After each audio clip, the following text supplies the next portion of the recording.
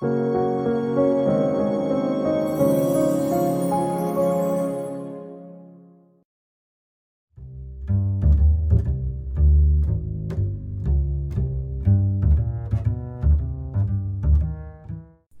to the world of the shoe. We are Parkstone International, and thank you for selecting our video from among millions of others. We present you unique and insightful stories that will inspire and delight you in each video. If you enjoy art, this is the podcast for you.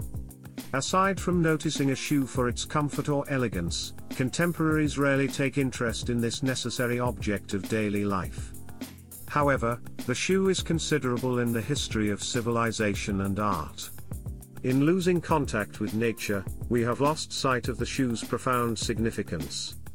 In recapturing this contact, in particular through sports, we begin its rediscovery.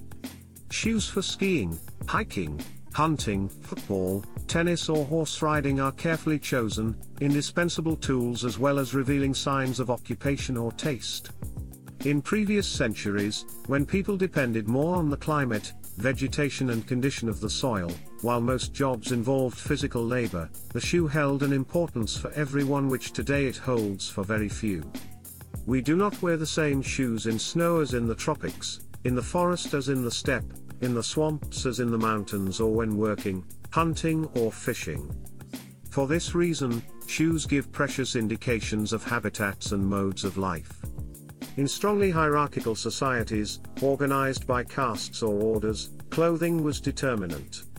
Princes, bourgeoisie, soldiers, clergy and servers were differentiated by what they wore. The shoe revealed, less spectacularly than the hat, but in a more demanding way, the respective brilliance of civilizations, unveiling the social classes and the subtlety of the race, a sign of recognition. Just as the ring slips only onto the slenderest finger, the glass slipper will not fit but the most delicate of beauties. The shoe transmits its message to us by the customs which impose and condition it.